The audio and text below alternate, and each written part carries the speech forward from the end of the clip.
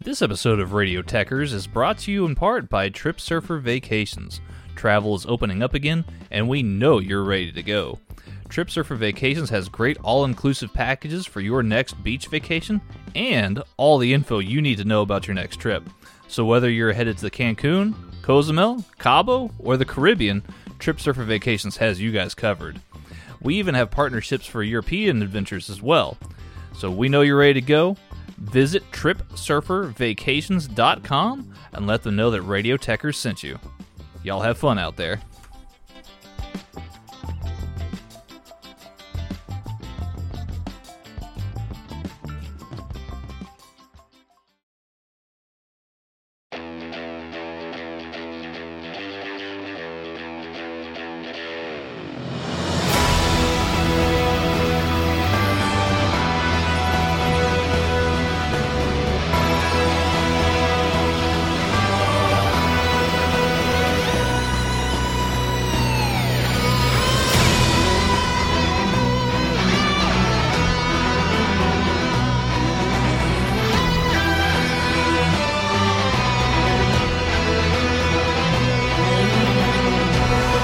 Hello and welcome to the Doctor Who pod with Cy and Dan. I am Cy, and with me as always is the incredibly hungover after his birthday celebrations, Mr. Dan Griffin. How are we today, buddy?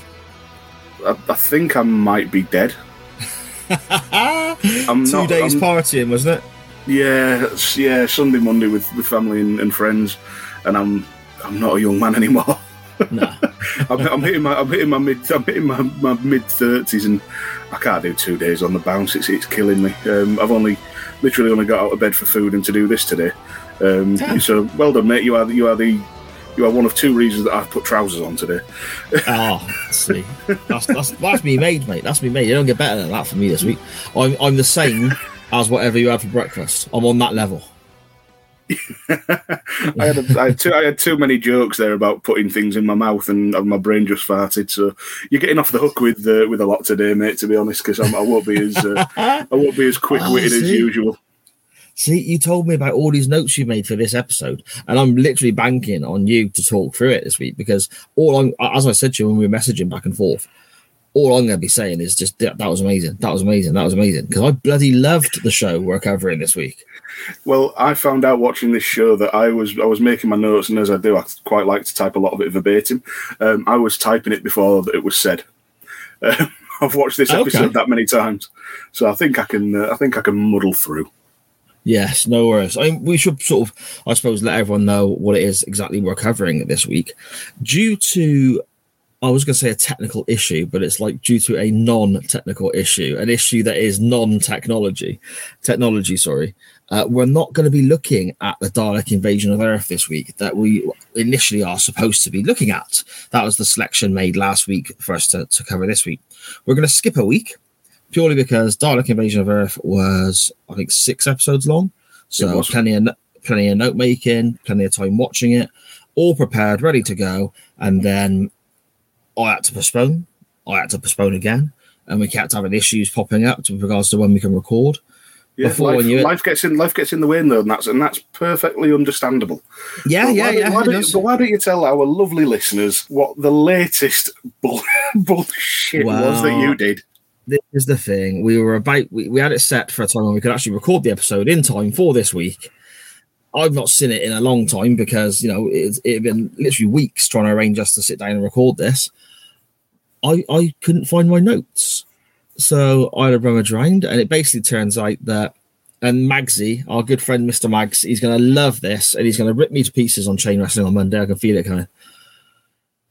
I make all my notes on paper and pen.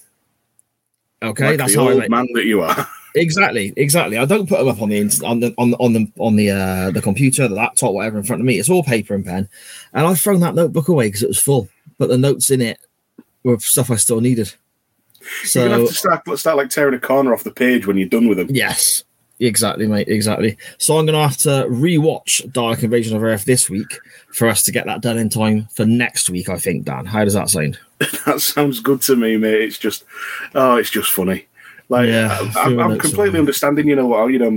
I'm flexible with everything. We can make time. It's all fine. But the fact that you threw your notes away just tickled the piss out of me. I had like 4 or 5 pages as well, because it's not a short story, is it? Dark Invasion. No. There's quite a bit to it.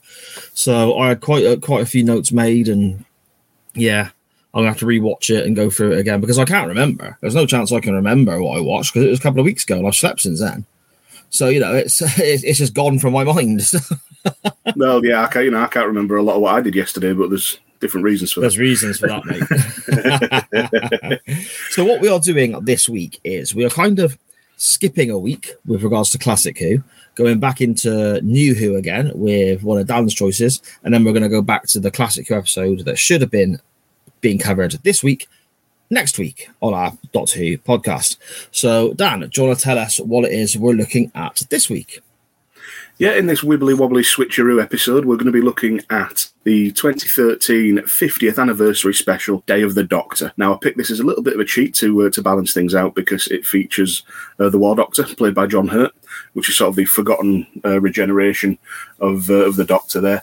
But it balances it out nicely to give us, I think, 7 each. Yeah. 7 episodes each. So, yeah, I thought we'd go that way. And we get bonus Tennant and Matt Smith as well. And Clara. We'll just get it out. We'll just get it out. We'll just get it out of the way now. At the start of this episode, Clara's teaching. She's at Coal Hill School, which is a great touch, because that's the same school as from the very first episode in 1963. Clara gets a call from this guy sort of frantically runs in, looking quite worried and upset because Clara's doctor's called and he's not quite understood. And she hops on a motorbike and drives off. Something about the sight of a woman on a motorbike, isn't there? Yeah.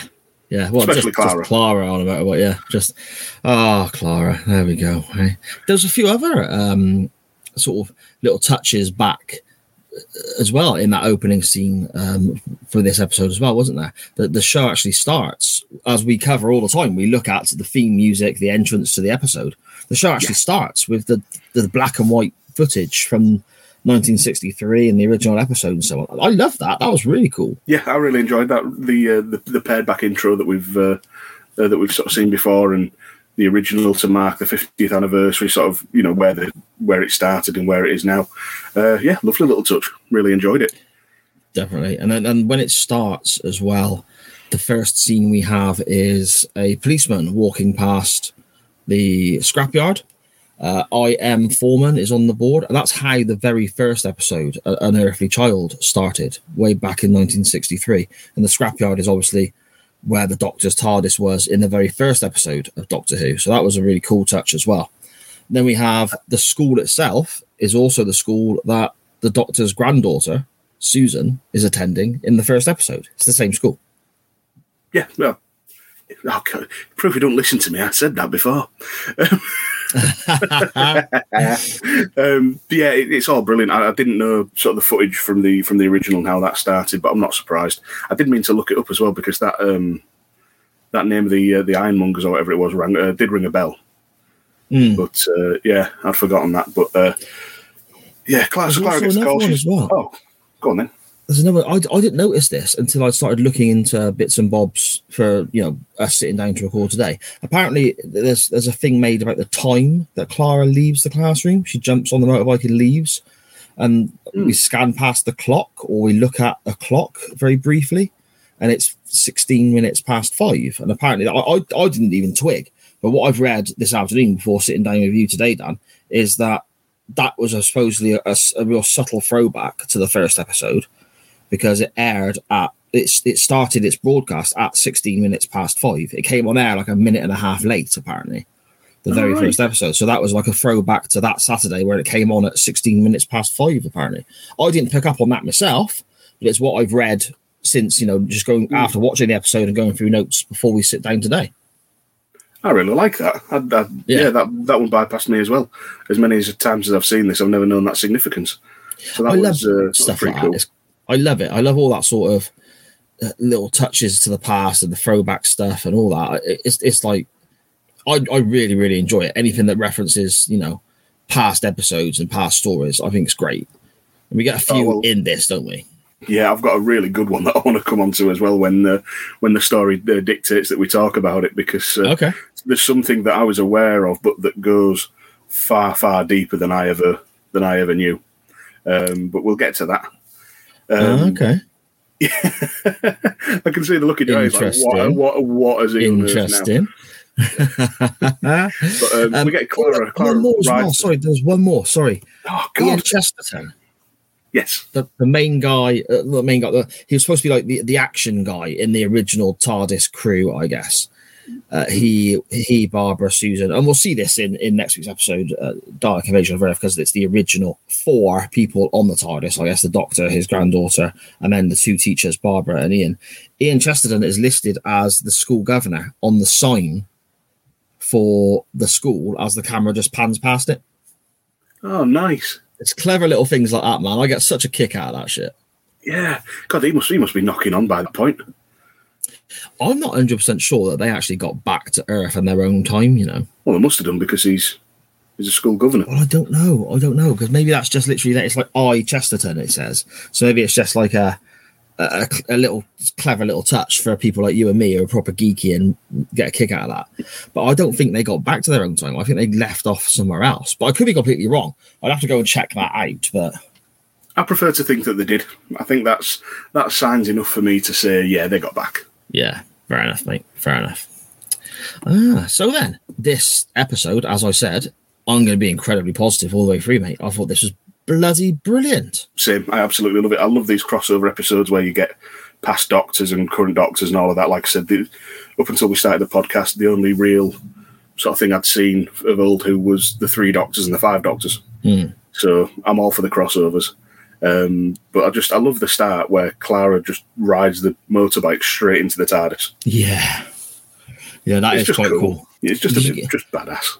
You don't get a lot of that. I mean, again, I'm thinking of classic Who here, so I don't know if it's different in New Who. Again, I've seen a great deal of New Who, but when it aired and not watched it back. So this is why, for example, this one, I can remember, sort of jumping ahead a little touch, I suppose, but I can remember the Doctor looking old in this as he's aging and so on. I can remember there being multiple Doctors, and I can remember other moments as well that I did enjoy, but the majority of the episode I was foggy on, and I kind of remember not enjoying it first time round. But I can't tell you why, because it was quite a few years ago. So yeah. I can just remember seeing the Doctor as the old man in the episode, and I just didn't enjoy that aspect of it. But again, I don't know if a lot of this happened in New Who or not. In Classic Who, you didn't tend to get the outside of the TARDIS and the inside of the TARDIS kind of lining up, so to speak. So she rides the motorbike, she rides the motorbike straight into the TARDIS. And it's almost in one shot, and you can almost see the inside of the TARDIS as she's approaching and so on. You didn't really tend to get that in Classic Who. For a while, even, when the door opened in Classic Who, you never saw outside. It was just on the monitor. And that was done purely to save money, so they didn't have to build a set and so on. So that was quite interesting for me, the aspect of the bike in one motion, so to speak, going from outside to in, if that makes sense. Yeah, it does. I think it's just the technological advances, to be honest, because we've seen it in New Who. We've seen it since the first Eccleston series.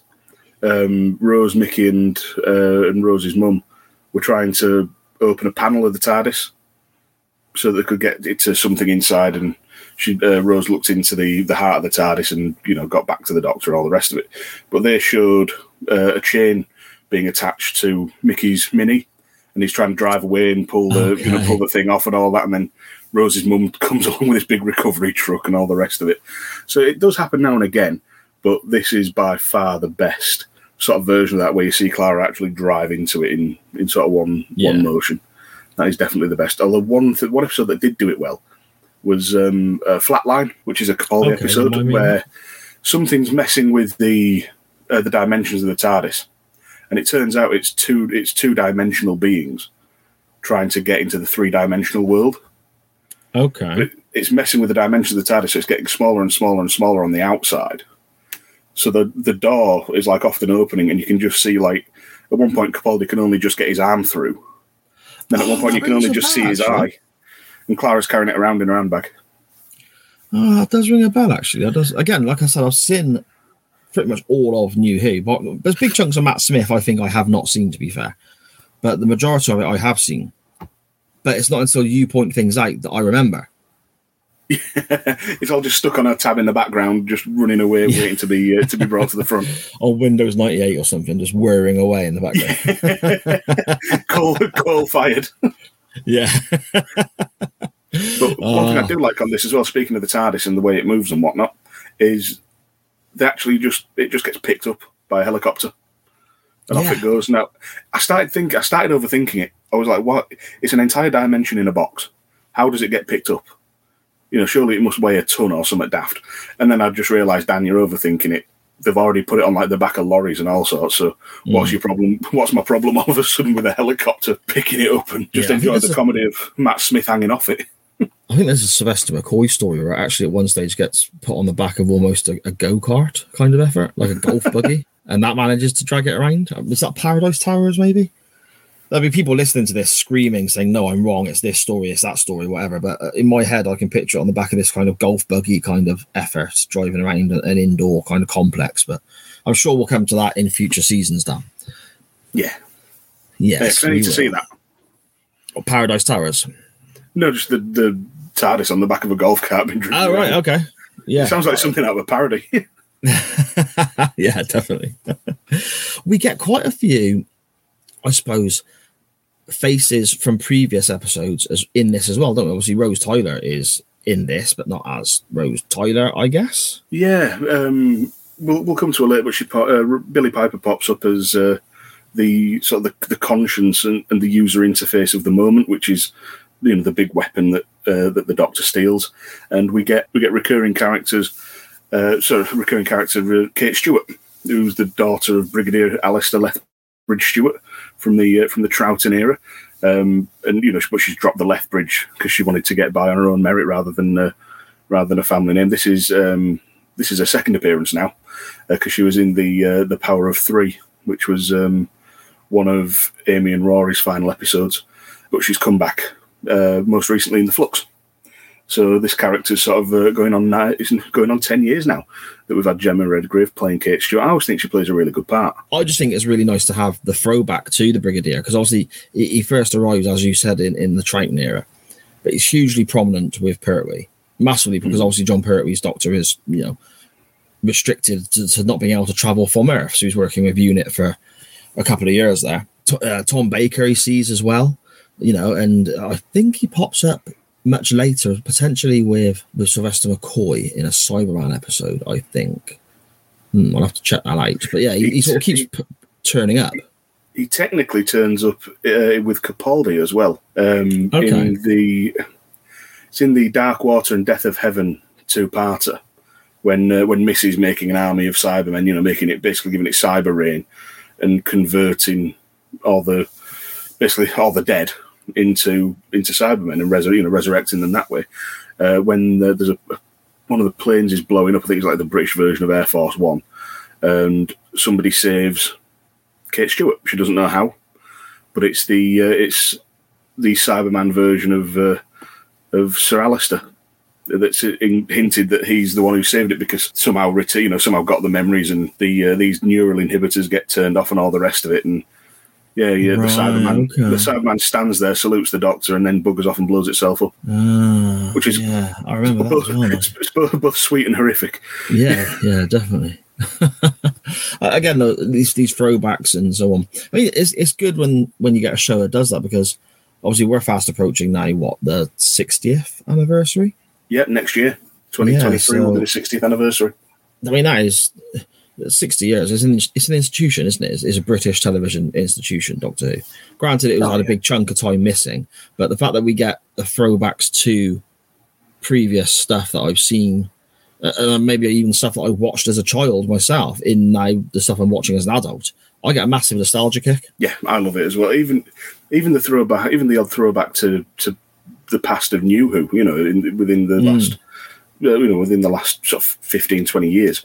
Because when Clara gets into the TARDIS, the Doctor's sat there reading, and he's actually wearing Amy Pond's reading glasses that he kept. Okay.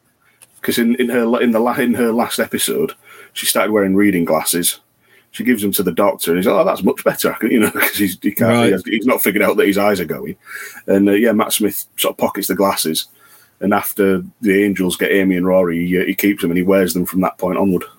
Oh, I didn't pick up on that at all. Look. Yeah, well, like I said, I've watched this episode far too many times, so I've there's bits and pieces that sort of stick out like a sore thumb to me now. But going back to Kate Lethbridge-Stewart as well, she's sat just having a lunch by the looks of it, and Osgood comes along and she's got the big long Tom Baker style scarf on, which I thought was a real nice touch as well. But Kate gives says a line about having the Ravens being sluggish and to change the batteries. Yeah. And she references Malcolm, who was what's his name? Sweaty comedian. God damn. Lee Evans. Lee Evans' character in a one-off episode, and in that they referenced having robotic attack ravens at the Tower of London. Right. So even that throwaway line's a really nice little callback. That is clever, isn't it? That is great. And you mentioned the scarf as well that the assistant is wearing, the old Tom Baker scarf. I love that. I mean, that's probably way more on the nose than some of the subtle stuff that we're looking at with regards to, I suppose, Ian Chesterton's name popping up and the 5:16 on the clock and whatever. But I don't mind that. I don't mind the lack of subtlety. I think that was great. Oh, yeah. Well, it perfectly fits Osgood's character because she's essentially a doctor fangirl. Yes. She's read all the files. She knows his history, knows the Doctor's history inside out, everything he's done for UNIT and all of it. And then later on, Osgood crops up in a Capaldi episode wearing like a vest with question marks on it, like Sylvester McCoy. Yeah. So it makes sense for that character. Yeah, it's great. I know it. I remember seeing that actually now when you mention it. She walking out with the sweater with the question marks on it, and that moment of me just going, "Oh, look at that!" and the wife having no idea what I was referencing whatsoever. Yeah, I love that. I do love it. Then the Doctor gets dropped in the middle of, I think it's Trafalgar Square, in the TARDIS and the crowd looking around at him. And they casually say they're going to blame it on Derren Brown, or they've sent him flowers. Yeah. Like little coat. It's almost like Men in Black-esque, isn't it? Where they use the zapper to sort of erase people's memory and put new memories in place. It kind of made me think of that a little bit. Yeah. Yeah, Derren Brown, the UK neuralizer from Men in Black. we get a great moment where the Doctor comes along and he's all like got a face like thunder, and he's saying a word to the wise, as I'm sure your father told you. And he's going off and he kind of just loses his senses. I don't like being picked up. Clara's just there chirping away. Probably sounded better in his head. Yeah, it does sound a weird one, doesn't it? Is this when we see the paintings for the first time then? Am I getting this right? Yeah, just about. The Doctor actually compliments the scarf on Osgood as well. Yes, which is nice. But they get taken to the National Gallery. Nearly called it the National Gallifrey. The National Gallifrey Gallery. Yeah, Gallifrey. Just pictures of TARDISes everywhere. Like people with massive collars, and the family pictures are 4 miles long because everyone's collars have got to get in. Yeah. So they're acting on the instructions from Elizabeth I.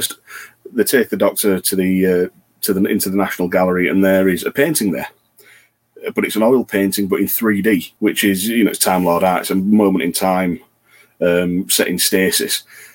And it's bigger on the inside, and it's called either No More or Gallifrey Falls. And it's the first time we really see a flashback into the Time War, into an actual battle in the Time War. Yeah. And it jars the Doctor so much, he takes Clara's hand and starts saying he was there. Because it's the fall of Arcadia, which is Gallifrey's second city, saying he was there. Who was? Me, the other me, the one I don't talk about. And you get a great close-up of Smith's eyes, and it sort of ages into John Hurt's eyes. Mm. But it turns out that this sort of moment in time that's being captured is from the day that the Doctor ended the Time War by destroying the Time Lords and the Daleks. Yeah. And he gives a great line saying this is the day he did it, the day I did it, the day I killed them all, the last day of the Time War. In that battle, there was one man with more blood on his hands than anyone, a man who would commit a crime that would silence the universe. And it's just like, oof. Oh dear. Shit. yeah. And that's it. We get into the battle scene now. We've talked about ropey effects and practical effects and CGI. What did you make of all this? I liked it. Again, it's weird because this episode to us now as we're recording is close to 10 years old, isn't it? It's like 9.5 years old, is it? Something like roughly? Something like give or take. That, yeah. But something I've noticed with our watchbacks and so on is some of the effects. Classic Who, I think you've got to put to one side because it finished in 89. So it's a completely different era when it comes to television production. New Who, starting in, 2005, I think it started? Yeah. So it's not even 20 years old yet. Effects move on at a very, very quick rate, but they all kind of seem dated to me. It all seems like it's out of date already, even though it's not a massive time difference between when these programs first aired till now. However, this episode is the first time I've sat there and really thought, this looks fucking great. Yeah, you can tell the budget was way up for this one because the CGI is on point, the practical effects for the battle on the ground are on point. The only thing that looks a bit ropey is when the War Doctor's using the soldier's gun to shoot No More into the walls. Yeah. And it's just like you've got this what looks like a shotgun that just happens to be knocking out the exact bits of rock you want to do to spell No More. And like I say, I shouldn't overthink it, but it's a bit silly. No, you're right. And again, I didn't even notice that until you pointed it out. And now you pointed it out, yeah, it is bloody daft. Yeah, and I won't be criticising a lot of this episode, but that has always grated on me. It's not like he had a pistol and he was just shooting it all in, bullet by bullet. No, this was a whacking great shotgun that just so happened to spell out No More with the bits of brick. Absolutely amazing shot, and he'd been practicing writing that somewhere else for years or something, maybe. Yeah.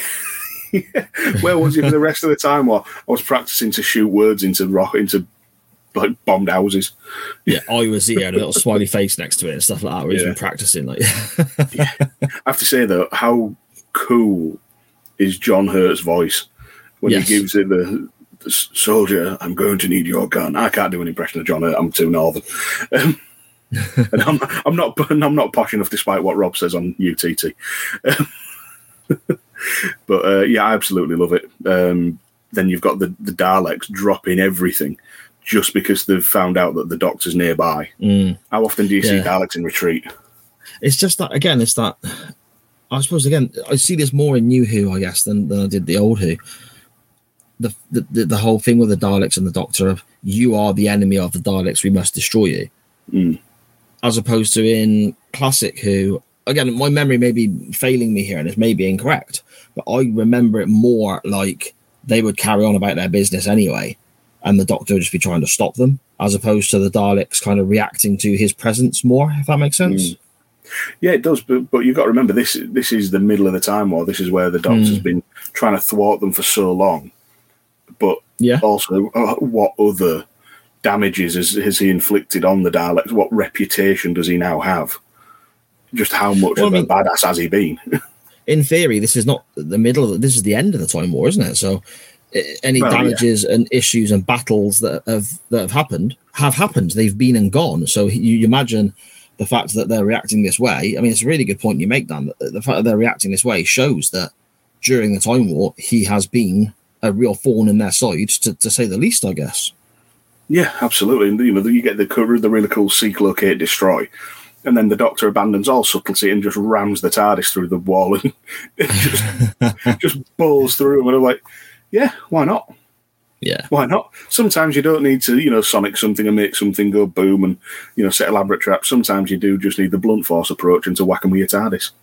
Exactly, mate. And that's not euphemism. It's a... See, that's how hungover I am. I didn't even consider the euphemism in that sentence before I said it. Sometimes you need the blunt force of just whacking someone with your TARDIS. That's a Gallifrey pickup line, that is. That's muttered in every bar in Gallifrey. and he's universally met with a roll of the eyes and a fuck off. Oh, so these pictures, these paintings, I thought this was really clever as well, and I think it's really clever because of what happens later on with the statues. Not wanting to get too far ahead of ourselves, but they're like, as you said, it's Time Lord art, so it's bigger on the inside, as you explained, and it's kind of taking a snapshot of a certain scene in history, but preserving it, isn't it? If I've worded that correctly. Yeah, exactly. It's a slice of real time that's captured, and you can reach into the painting and all that. And we'll find out later on that you can, if you've got the right technology, you can essentially put yourself in suspended animation in one.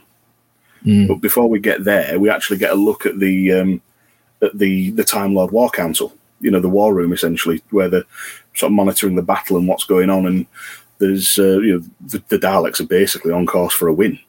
There's they're converging on the capital, but whatever the sky trenches are, they're holding, which seems good. And there's a security breach in the vaults. The Omega Arsenal has been breached, and the last of the forbidden weapons has been stolen, which is it's called the Moment, as I mentioned before. And it's a Galaxy Eater, a weapon so powerful the operating system became sentient and developed a conscience. And it's time for another badass line. How do you use a weapon of ultimate mass destruction when it can stand in judgment of you? That's deep. Not as deep as let's smash them with the TARDIS, but it's deep. Oh dear. But it appears as Rose Tyler, doesn't it? This sentient being, this weapon. It appears as Rose Tyler to the War Doctor. It does, yeah. With the Doctor's taken the Moment, he's trudged out into the desert, and he's sort of muttering to himself and serving notice on the Time Lords and the Daleks, saying, no more, and it's time to end it. I suppose deviating slightly from the episode itself, where do you stand on the kind of, I don't want to call it a rewriting, but maybe it is, of the old Doctor Who history with this new Doctor coming in, but not being a regeneration? So I suppose in order as we watch, we're up to Doctor, what are we here? Matt Smith was 12, wasn't he? Is that correct? Yes. And then we're now looking at the Doctor that they're trying to say is actually 9 in the sequence. Yep. Whereas we knew Eccleston as 9 for 15 years. Where do you stand upon that? I mean, I'm not I love the idea, and I love the fact that there's this one that they don't talk about, the War Doctor, because of what he did and so on. But the fact that it affects what I've kind of known for a long time, I'm not a massive fan of that side of it, I guess. I can understand that. I actually quite like it because since Doctor Who came back, they've talked about the Time War. They've talked about what the Doctor did in the Time War. They've talked about, alluded to his actions and what led to him being the man he is now and all the rest of it. It's good to finally see it. And the fact they managed to bring on an actor like John Hurt to play that version of the Doctor, I'm kind of perfectly fine with it because it feels like it was thought out from the beginning, if that makes sense. From Doctor Who coming back, it just fits in perfectly. Whether it was planned out or if it's just retroactively sort of slotted in, I'm all for it. I don't mind the War Doctor whatsoever. I think it was almost necessary to have that sort of partition between here's everything up to Paul McGann in the movie, here's Eccleston onwards, and the trauma from the Time War and all that. This guy, this one version, this one regeneration, is who did it all. It fills a slot in the history and in the character that I think was really needed, and you probably couldn't bring back McGann for that. You couldn't really have Eccleston do it. So I think it was the right move. Yeah. Okay. I mean, I suppose following on from that, then we're now at the time we're recording, we're one special in, I suppose, to Jodie Whittaker's last 3 TV specials before her regeneration. So we've seen the other Lady Doctor bouncing around as well. There's talk about how the first Doctor wasn't potentially the first Doctor now. There was more before that. There's a possible ulterior timeline, maybe. There's a lot of things that are up in the air with regards to where they're going to go, which on one hand, I suppose it is quite good from a creative standpoint. We don't know where we're heading. But on the other side of the coin, again, I grew up watching, Sylvester McCoy as the Doctor, and then going back and watching all the old, the old Doctors, and reading the books and, the documentaries and all this sort of stuff as a child before New Who came around. And to me, it almost feels like now we're rewriting what the classic show was. And I'm not a big fan of that aspect. I know it hasn't played out yet, but again, the nostalgia side of me doesn't like that. I can understand that. I completely disagree with you, but I can understand it. Most people do, to be fair. Well, it's just from the point that the Doctor, it's been said, has 13 lives. It was a set number. I think it was 13. Therefore, they had to find a way to have extra lives after Matt Smith, because Matt Smith was the final one. Yeah. Because Tennant, they also acknowledged that Tennant got shot by a Dalek and then used the regeneration energy to keep the same face. So that makes Smith actually 13. 13, I think. I'm losing track of the numbers now as well. So they had to do that. They did that in Smith's final episode, where he gets the big, gets the extra regenerations from Gallifrey and whatnot. But that still leaves a set amount of lives and a set amount of regenerations. To find a way, and a narrative way of giving the Doctor effectively unlimited lives is brilliant for the longevity of the show. Oh yeah, totally. And I think it's more than that. It was necessary, because there will come a time when they run out of lives again, and they've got to find another way to say, "Oh well, now here's the reset again," and you can only do that effectively once. Anything after that just becomes, they're doing that again. It becomes passé. This with the hidden past, like you said, gives them so much creative license and so many different narrative directions. I think it's completely the right move, because William Hartnell can still be the first Doctor. Because we don't know what they were called before that. This is the first Doctor after the memory wipe. Right. Okay. So therefore, it's still the first Doctor, the version of the Doctor that we've seen since the 60s and we all know and love. Everything after that, everything before that, that's somebody different entirely. Yeah. Because you've got to remember, the other female Doctor is, I believe, from the Doctor's past, when the Doctor worked for Division. So that, she's a past regeneration anyway. Yeah. So if you think of it in terms of, post-Division Doctor being the ones we see on TV, and pre-Division, and pre that, as sort of, they're almost separate entities. Yeah. Okay, that makes sense. I totally agree with you with regards to when they've hit the number of regenerations they've always spoke about. Something has to happen to trigger that again to allow the show to continue. 100% agree on that. You can't just get to a certain number and then fudge it every time. It has to be something happens to just continue the show indefinitely, I guess. It's just I like knowing the history as I know it, and the fact that things are now going to be altered or whatever. That may, I don't know. It's probably just me being a grumpy old man. I like it. You know what it is? It's an adaptation of what people say about Yorkshiremen. The old sort of stereotype is, I say what I like and I like what I say. You're more, I know what I like and I like what I know. Yeah. Yeah, I'm perfectly happy with what I've got. Yeah. And I'll tell you what else I've done, actually, now you're talking there. After this episode, when I watched it back for the recording today, I loved it so much, I watched the next one as well. Oh, the Time of the Doctor. Yes, so that's the episode where the Doctor gets very old. That's what I was thinking of earlier on when I mentioned that, and you kind of looked at me a bit funny. That's I was wondering if you were getting it confused, or if you just forgot John Hurt's name. No. But no, I watched the follow-on from this straight after, because I loved this so much. So that's where I'm kind of getting myself a bit confused, I think, because I'm sort of thinking of two episodes into one with regards to what we're talking about. But yeah, no, I know where I stand now. That's where were we anyway? we got there eventually. We were at the we were in the sort of abandoned shack, and the doctor's fired up the moment, and his Rose has turned up, although it's not Rose. That's appeared. It's Bad Wolf, which explains the dodgy accent, because she's not Cockney Rose anymore. Raised in the tower blocks. It's all posh Billy Piper. But I just liked Billy Piper mocking him. Which was no more, giving it all that. Yeah, that was great, and the way that the Billy Piper character, I guess, almost is a little bit. It's obviously incredibly intelligent, but also a little bit off on certain details, like turning around to the War Doctor and saying, "Yeah, this is a face from your past," or actually, maybe it's from your future, and I've got that wrong. Oh yeah, I can always get those mixed up. Yeah, and kind of looks to the side and looks a little bit confused at their own statement.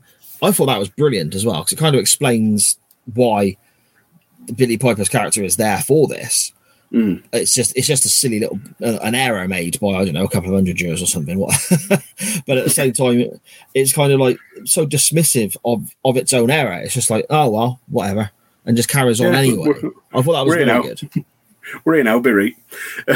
What I did like was that before the Doctor realises who she is, that it's the user interface for the moment, he touches the box and it burns his fingers. The interface is hot, and she's just sat there and goes, "Well, I do my best." Oh, yes, that's right. Future regenerations will no doubt agree. Yeah. But it was. There's a real nice sort of exchange between the two as well, when the Doctor's saying that he's been fighting so long he's lost the right to be called the Doctor, and the moment asks, it says, "Oh, and you're the one to save us," and he says, "Yes," and the moment says, "Well, if I ever develop an ego, you've got the job." Which I just, it was brilliant. It was a great moment of sort of comedy and a bit of relief from what's been like up to now quite.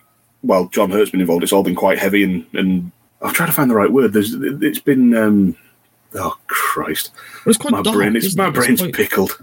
It's quite dark, isn't it? The War Doctor, the whole thing about the War Doctor, even before we've seen the War Doctor at all, the mention of the Time War and what happened there instantly casts a very dark shadow over this character before we've even properly met him, I guess. That sums it up. There is a word that I'm thinking of, but I'll think of it in about half an hour. Drop me a message later, mate. When you after I've spent half an hour googling it. Record a voice clip, send it me. I'll try and edit it in. But the moment then opens up corridors into the Doctor's future to see the man he'll become if he goes ahead with essentially burning Gallifrey, and a Fez lands at his feet. Yeah, that's great. Yeah, it's just a great way to get us back into the present. And as they're going, the painting turns out wasn't the reason he was there. That was just proof of Elizabeth I's credentials. And they're taken to the Undergallery. As they exit, the scientist takes a phone call and says, "But that's not possible." And it just cuts away with no explanation. Yeah, and just like, well, that's obviously leading to something. But just like that, we're back in 1562 with David Tennant and Elizabeth I riding a horse out of the TARDIS. More clever sort of, I suppose, almost Clara on the motorbike kind of aspects, isn't it? Sort of coming out of the TARDIS with the horse in the same way the motorbike went in, I guess. Yeah, I really liked it. And there's just a great quip from Elizabeth I, who's played by Joanna Page, who was Stacey in Gavin and Stacey. Yes. She says, "You nearly." Tennant says it's bigger on the inside, and she says the door isn't. "You nearly took my head off. It's usually me who does that." But I'll just get into it. I mentioned earlier that there was something that ran deeper than even I thought of, and it's the relationship between the Doctor and Elizabeth I. Right. Yeah. Because this has been dropped throughout New Who, or alluded to, or outright just shown on screen. But it turns out Elizabeth I first appeared in Doctor Who in 1965 in a serial called The Chase. Then the next time we see Elizabeth I is in the Shakespeare Code, which was one of Tennant's episode in his second series, when Elizabeth is sending soldiers after the Doctor to get him for something he's done, but we're not quite sure what. And the Doctor's just like, okay, you're just sort of looking as if I can't wait to figure out what I do to piss her off. And in the End of Time, which was one of Tennant's later episodes, it refers to good Queen Bess maybe not being as good as people thought, as if he's got some sort of intimate knowledge. And then in the Matt Smith episode, The Beast Below, Elizabeth X references the Doctor and Elizabeth's relationship in the episode The Beast Below. So one way or another, this relationship between the Doctor and Elizabeth I has been scattered throughout almost the entire run of Doctor Who to this point. See, it's so clever, isn't it? When you think about it, it's so clever. I hope things like that are planned. I hope that's what they've been doing all along, and it's not just a coincidence where they suddenly go, "Oh, do you know what? We keep mentioning this as a joke. Let's make it a thing." I hope it's planned. I don't think it would have obviously been planned from like 1965, but I like to think that they've sort of looked back, said, "Oh, we had Shakespeare and Elizabeth in this episode. Let's do one with Shakespeare, and then we can tie Elizabeth in." And then they sort of, drop another reference. And so the writers, people have obviously got something in the back of the mind about how it could, it could be left there to play out at a later date, and just sort of dropping it there and saying, right, okay, we'll have that. We'll come back to it soon. Yeah, it's very clever, isn't it? Very clever. Something else is a bit of a throwback, I suppose. And apologies, Dan, if I'm jumping ahead of it here, but we have issues with the Zygons in this episode, don't we? We do, and to my knowledge, this is the first time the Zygons have appeared in New Who. Yeah, because they only appeared once in Old Who. They're only around in one serial in Old Who. And now they've popped up a couple of times, haven't they, in New Who since. But this is the first time they were seen since, I think it was the mid-70s. There was a serial called Terror of the Zygons, and I think it was yes, in fact, it was, because it was a Tom Baker story, because the some of the Zygons turned into Harry, one of Tom Baker's Doctor's companions at the time. Yes, all right, I see. Yeah, so that would have been 74, 75, I would imagine. But yeah, what did you think of them? I suppose it's the first time you sort of come across the Zygons. They look, obviously they're aliens for a start, so they're going to look odd, but they look very odd. Yeah, big red rubbery things covered in suckers. Surprisingly good kisses.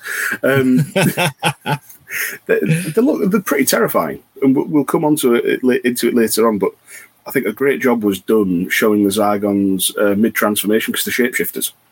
So the Doctor thinks that that Elizabeth I is the Zygon, because she wouldn't accept a proposal and be so casual about mention of outer space. But yeah, I like them. I think they look great. They look quite evil and menacing and a bit gross, if that makes any sense. Yeah. But one thing, I've got another criticism here.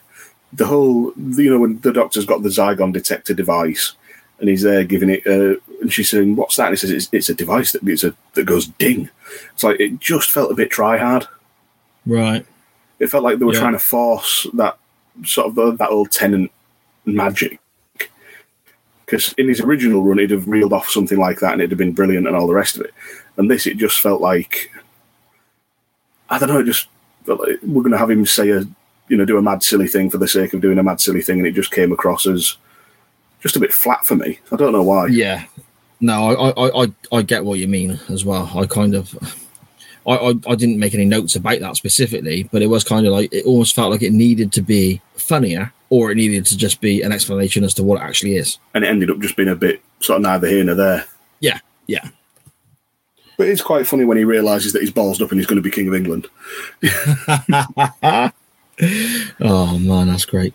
I mean, seeing Tennant back as well, I can remember getting a big kick out of that whilst watching this. Because I've made it no secret that, and this episode kind of changed my mind a bit, to be honest, but I made it no secret that I'm not the biggest Matt Smith fan, because I was such a big Tennant fan and such a big Eccleston fan. Matt Smith, I didn't quite get on board with first time round, as we spoke about on this show several times already. But in this episode, I thought he was fantastic. But having having David Tennant back as well, I remember sitting watching this at the time and just thinking, this is fantastic, because it's almost like one of my doctors is back, so to speak. Yeah, and I felt the same. It was great seeing him back in the role. And it kind of, the more it went along, the more he sort of grew into it, especially when he starts being able to bounce off Matt Smith and they can, have their interactions and all the rest of it. But yeah, it's always good when a former Doctor comes back.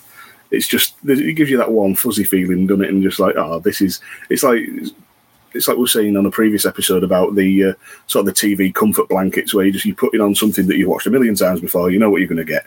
It's just like, there we go. Yeah. Scratches that part of your brain where it's just like, yeah, this is nice. This is a happy place. That's it. With regards again to the Zygons, though, and the way they look, if you see them from the 70s, they look the same. Obviously, the effects and the colours and so on have been updated a bit, and because the hands, especially on the Zygons back in the 70s, the hands look very, very 1970s. They look very, very old-fashioned sci-fi, if you know what I mean. But the actual appearance of them, I mean, the Daleks have been updated a few times. The Cybermen, we know, have been updated numerous times with how they look. The Zygons look pretty much as they did in the 70s, which I find really interesting. Yeah, it speaks to how good the design was and is. They've not changed much. They've just updated the materials, and it's a bit less rough around the edges. And like you say, everything's just upgraded to modern standards. I'm all for them. I really like the Zygons. I hope we see more of them, to be honest. Because I just watched recently the Smith episodes with the Pandorica, and when it turns out that all his enemies, all these villains, have come together to try and stop the Doctor. Yeah. And you've got like Daleks stood by Cybermen, stood by Sontarans, stood by the Silurians, and it's just a brilliant crossover sort of thing. But yeah, I'm happy with the Zygons. I want more of them. Yeah, no, that's fair enough. I suppose you talk there about lots of bad guys forming like a union to face the Doctor in that episode, and obviously here we've got a special episode with numerous Doctors and Rose Tyler coming back and so on. Do you think that... Okay, I'll word that differently. How do you feel with regards to the specials and the end of seasons with Doctor Who since it's been restarted, rebooted, or whatever? Because it seems that the series always builds to this big crescendo. Yeah, it does. To me, it's like, how much more of that can they do? How many times can you have it to the case where there's so many Daleks, there's no chance they can succeed, or the Daleks and the Cybermen are now together? And how many times can you do that same thing, In theory, they can do it as many times as they want, but it's whether it gets stale or not. That's what I mean. Keeping it fresh. With regards from a viewer standpoint, yeah. Yeah, keeping it fresh is the hard bit. I mean, the Christopher Eccleston's first season finale was all Dalek. Yeah. That was pretty easy to do. The specials... It's a difficult, because a season finale has always got to have a big finish to get people looking forward to the next season. So it's got to be. It doesn't always necessarily have to be a big crossover, but it's kind of what makes this episode unique, because the main villains are the Zygons. Everything to do with the Daleks is incidental and historical. They're not the main threat in this. So for this one, I think they got it spot on. Yeah. Okay. In terms of the specials and the season finales and crossovers, I'm having trouble actually thinking of any in modern Who where it's been like that, where it's been a full on crossover. Because I'm not just meaning crossovers. I mean, again, if you take the end of a season and a special, it seems that to me they're either about a regeneration. That people. Yeah, that tends to be what people remember from the end of the season, or the end of a certain Christmas special or Easter special or whatever. A regeneration, or the peril is so bad it's the biggest thing they faced so far. Now, I understand that's how TV works and it's the hook and so on. But I look back to Classic Who, and when you got to the end of a season, it was just the end of that story, and that was that. It didn't have the sort of... It did on occasion, but it was very rare that you would have a running theme from series to series, episode to episode. apart from if it was a 3-parter, it was a 3-parter. If it was a 4-parter, it was a 4-parter, and so on. It didn't tend to have proper storyline crossovers from story to story, apart from the odd little nod here and there to, oh, we missed such and such, they've left, or, oh, you know, how are you feeling now after what happened on last week's show, so to speak. So when you got to the end of a series, for example, I don't know, Tom Baker series, he did so many of them. When you got to the end of a Tom Baker series, that story would finish, and that would be that. It wouldn't build to a massive crescendo like we get now. My point is that in New Who, as much as I love it, and I love the peril, the suspense, and the hype, when it hits that massive crescendo, how many massive crescendos can you hit before they're not massive anymore? All right, yeah, I get you now. It's not something I've ever considered, because I think the key to that is how you bring it. I'm going to equate it to a wrestling match. Okay. Because the point you raise, and I see a lot in wrestling, a lot of modern wrestling is big move, big move, big move, big move until they lose all meaning. Mm. And, you know, the so-called work rate matches. The real art form is making the one big finish feel more spectacular. Yeah. So if they've built it right, and if they continue to build it right, having these grand finales and these, you know, these big bads and, you know, big evils and peril and all that, in theory, it can be done indefinitely. It can be done multiple times. It can be done as many times as they want. It just has to be done well. Yeah. Okay. So, yeah, it's a lot trickier question to answer, you know, just one sentence, because it all depends on the build. As long as they keep building it right, then it'll keep working. That's the only real sort of thing I can think of there. You're asking taxing questions of a man with a pickled brain. I apologise. These things just pop in my head as we're talking. I think, well, I got to bring them up because I'm probably going to forget about them, and I'll remember for next week. Because it might be 2 weeks or 3 weeks from now. Exactly. So, Dan, let's get back to where we were. Do you want to talk us through a bit more of the episode as we kind of head towards some pretty cool moments towards the end as well? Yes. So Doctor and Elizabeth are running away from the Zygon. The Doctor stops to talk shit at a rabbit. Yeah, that's brilliant. Because he thinks it's a Zygon. He gives his whole, he's a Time Lord from the planet Gallifrey in the constellation of Kasterborous, and he just stops everything. You're basically just a rabbit, aren't you? We've got two Elizabeths. Zygons got there, formed a duplicate, and a Time Fisher opens up, and a Fez appears. Another Fez. And then we cut back to we're back in the Undergallery, which is where Elizabeth I kept all art deemed too dangerous for public consumption. The floor's covered in some sort of dust on the floor. And this was very clever. Yeah, it was. I like the fact that for some reason I don't think this was intended to be comedic, but somebody asks if it's important, and the Doctor says, "In 1,200 years, I've never stepped in anything that wasn't." And he goes off on this big rant saying how he wants the dust analysed and form signed in triplicate and put on his desk and all of that. Do I have a desk? Do I have a desk? Yeah. Just to prove that he has a job. Yeah. And we see 3 more Time Lord paintings, and there's glass on the floor, but the glass has been broken from the inside, so something has escaped the paintings, which is kind of creepy. But what happens? A Time Fisher opens up, and the Doctor says almost remembers what's going on. And he says, "Oh, of course, this is where I come in," and chucks his Fez and jumps in after it. Yeah. And we get the first face-off of Tennant and Smith, and it is glorious. I've done my usual thing. I've got it verbatim. And you've got them facing off, and Smith looking at Tennant going, "Oh, that is skinny. Proper skinny. I've never seen it from the outside before. It's like a special effect." And he calls him Matchstick Man.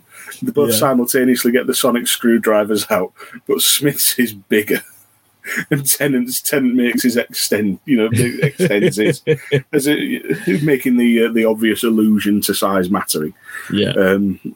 As if he's compensating for something. Tennant says, "Oh, regeneration, it's a lottery." And Smith goes back with, "Oh, I'm the Doctor, and I'm cool, except I'm wearing sand shoes." But we get Smith taking the piss out of Tennant for when both the Elizabeths kiss him, and he says one of those was a Zygon. Yeah. Big red rubbery thing covered in suckers. Yep. Venom sacs in the tongue. Yeah, I'm getting the point, thanks, nice. Just bickering like kids, it's just brilliant. Clara and Kate can still hear what's going on. So who are you talking to? And they both say myself. Yeah. Which is just so good. A great touch. And the fez is gone again. Smith throws it through. And they're sort of Smith and Tennant are bickering about why Smith doesn't remember this, saying that Tennant wasn't paying enough attention and stuff like that. And then it's a triple doctor situation because John Hurt lands in and asking if anybody's lost a fez, and the War Doctor asking if they're the Doctor's companions, saying they get younger all the time. And it's just so much. It's so much better in John Hurt's voice as well, where he asks if. I'm not even going to try and do the impression again.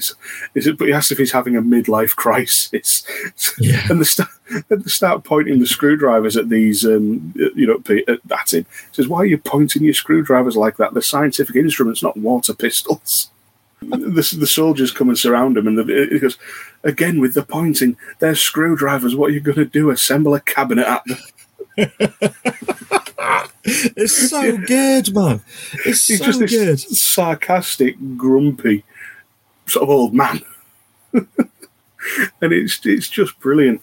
The soldiers are saying that the Queen's bewitched, and the soldiers are saying that the Queen's bewitched, and the Doctor gets Matt Smith gets Clara to pretend to be a witch because they can hear through the time fishing. He's giving a direction as she's saying it. It's like a bit more pep. She's like, fine. Threatens to turn them into frogs and all sorts. It says somebody asks if it's a timey-wimey thing, and John Hurt said, timey-wimey? He is hugely offended by that, isn't he? Oh, yeah. Tennant says, I've no idea where he picks these things up, as if he wasn't the one that invented it. We get... Queen Elizabeth is there again, and Tennant and Smith again have a little bicker. He goes, "That's not the Queen of England; it's an alien duplicate." And you can take it from him; he's really checked. Shut up! Venom sacs in the tongue. It's like how you take the piss out of your brother, or one of your mates. Just talking shit at every opportunity. And the interactions between the two are just absolute gold. See, I adore it. I think that the interactions between these two, I suppose, multi-Doctor stories happened in Classic Who. You had like the 3 Doctors, you had the 5 Doctors, whatever, and you had stuff like that. And you always did have the bickering between the Doctors. You always did have the kind of digs of, "Oh, I don't like what you've done," when they've redecorated the TARDIS or whatever. But this is a whole new level, and to me, this is probably. I may watch something that completely changes my mind, but to me, this is potentially the best interaction from different Doctors on the screen at the same time. Yeah, I'd say so. Like I haven't watched the 3 Doctors and the 5 Doctors. This blows it out of the water completely for me. I mean, I'm biased as well because Tennant and Smith, they are my Doctors, but yeah, I'd go along with that. It's definitely the best one. And they get taken to the Tower of London, and just chucked in a cell. Smith immediately starts carving something in the wall. John Hurt's scanning the door. Tennant's asking why they're all there, but he gives it another dig. Me and Chinny were surprised, but you were. To John Hurt, Chinny. Yeah, I know. It's just brilliant. And then it cuts away, and it's the stone being analysed. And this was a real sort of horror movie-esque moment of realisation. The stone dust being analysed, saying it's marble, granite, but nothing that the building's made of. So what is it? It's like someone smashed up a load of old statues. And Osgood's got her inhaler that we've seen a couple of times already. And that's stood in between all these old statues, aren't they? That are covered over and all that. And she's saying we've got to leave right now. Like, don't panic, but we've got to leave. She knows where the statue. She knows where the things from the paintings have gone. They smashed up the statues because they needed somewhere to hide. Mm-hmm. So they just stood there, stock still at the Zygons, just with cloth draped over their head. When I say it out loud, it sounds a bit Scooby-Doo. Yeah, totally. But when you watch it, it's so good. It's like it's almost like a reveal, but done step by step by step. Because there's the dust first. Oh, it's marble. Oh, it's not made. It's not anything the building's made from. It's almost like old statues. And then you realize the old statues stood by. And it's like there's several different moments where I imagine different people will twig at different times. Yeah. And it's just, to me, it's just absolutely fantastically written. Yeah. So good. Oh, and so well performed as well. Yeah. And the Zygons sort of dramatically fling the sheets off themselves. And are terrifying with, the low lighting and all that. And then you see sort of Osgood's real faith and love for the Doctor, where she's sort of huddled in the corner saying the Doctor will save me over and over. The Zygon then transforms into Osgood, demands to take the inhaler and just starts taking the piss. So, I hate getting one with a defect. Or, the memories of your pretty sister and all the rest of it. Yeah, it's real and nasty. Then, yeah. Personal. Yeah, it's really exactly. personal. But then Osgood, good old Osgood, realises that the Zygon is stood on a long scarf, rips the scarf up, trips the Zygon over, and gets out of there. Now that bit was a bit Scooby-Doo for me. Yeah, but it gave it was a good use of the scarf. I liked it. Yeah, I get that. Yeah, I didn't mind it. It's after what we've just seen as well, and it's all got a bit heavy again. I think you need the moment to see, especially when the Zygon lands on its back and just it was, ugh. So, why is she putting up a fight? I can't be bothered with this. I just want to go do my evil. You're foiling my plan with your scarf. Yeah. Yeah. So we've got Kate Stewart back to her and looking for a string of numerals from around 1560 because she's realised that the Doctor wants to be in the Tower of London because that's where her office is, and the Black Archives and what have you. So it's kind of to get themselves in the same, in roughly the same place at different times, because in the Black Archives is a gift from an old friend. You got Captain Jack Harkness's Vortex Manipulator, yes, bequeathed to UNIT on the occasion of his death. Well, one of them. One of them. It's a shame. It's a shame he didn't turn up, isn't it? Yeah, like as I've said before, Jack's one of my favourite companions for the Doctor. I love Torchwood as well. But at this point in sort of that universe, he's away and travelling. He's popped off. He's off planet. He's off world. But they get into the Black Archive. It's it's all lock and key essentially, and it's TARDIS proof. You can get your memory wiped when you leave. So you've got the guy there who says he's on his first day, but he's been there 10 years. Yeah, again, all quite Men in Black-esque, isn't it? Oh, completely. That is full on neuralizer. Yeah. Yeah, and it turns out Clara's been there before, but she had a memory wipe, so she can't remember. There's pictures on the side. Yeah. That's good. Yeah, so we get to the Vortex Manipulator, and Kate mentions that they don't have an activation code for it. So that's what the Doctor's carving into the stone there. The numbers start coming through, but Osgood and one of the scientists from before turn up, and you get another moment of terrifying realization. This time for Clara, as she asks Kate why they're there, and Kate tells her, they've probably just finished disposing of the humans a bit early. Yeah. And just real casual, cold. There's a real chill down your spine when that line comes out, isn't there? Yeah, absolutely. Love it again. Really well delivered. And then we get the transformation scene, where you see the close-up of the Zygon morphing from human to its true form, and looks absolutely horrific mid change. It's like that she's throwing up at first, isn't it? And then it kind of just molds and it looked painful. But we get proof that the Zygons aren't as smart as they think they are, because the Zygons left Kate's phone just on the table, just left it there.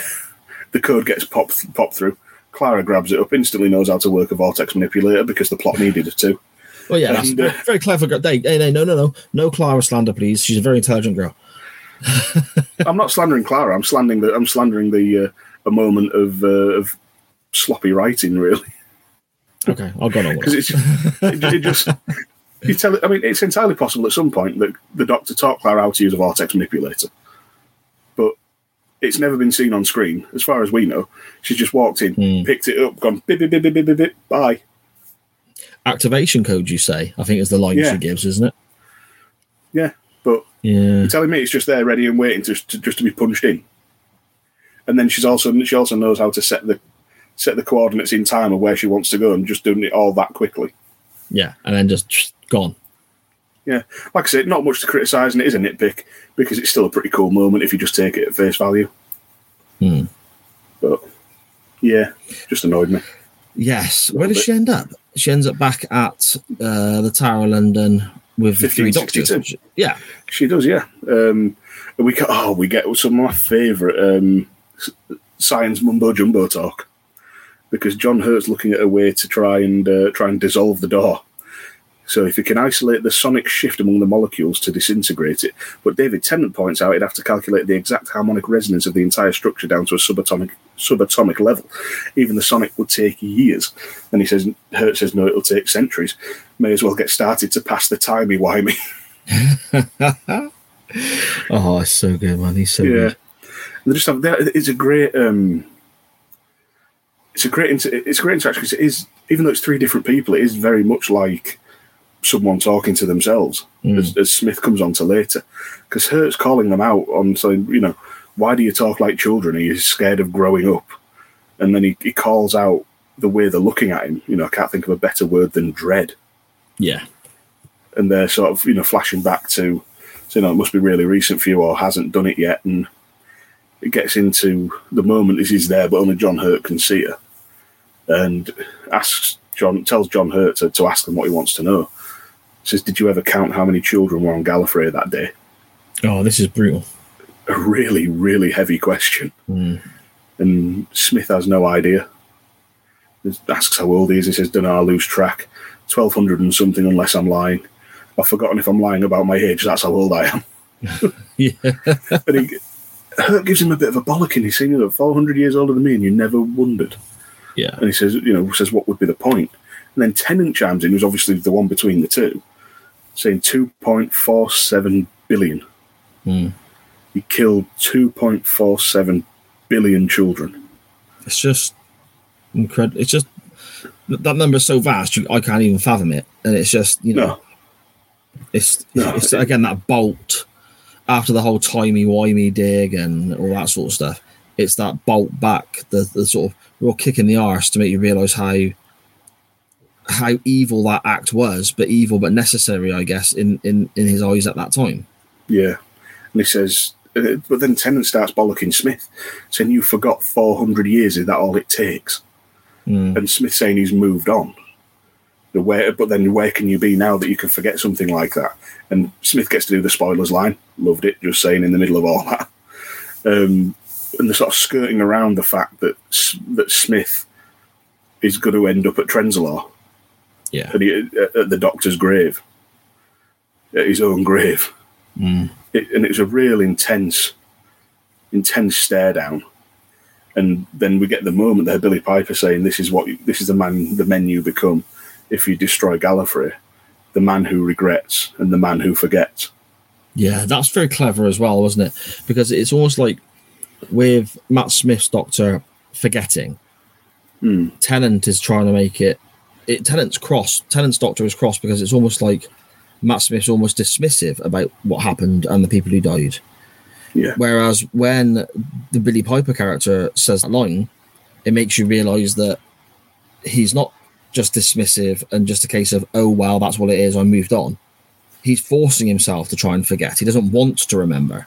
Yeah, and he's also got a huge worry on his mind because it's going to be more battles and more suffering because he knows where he's going to die.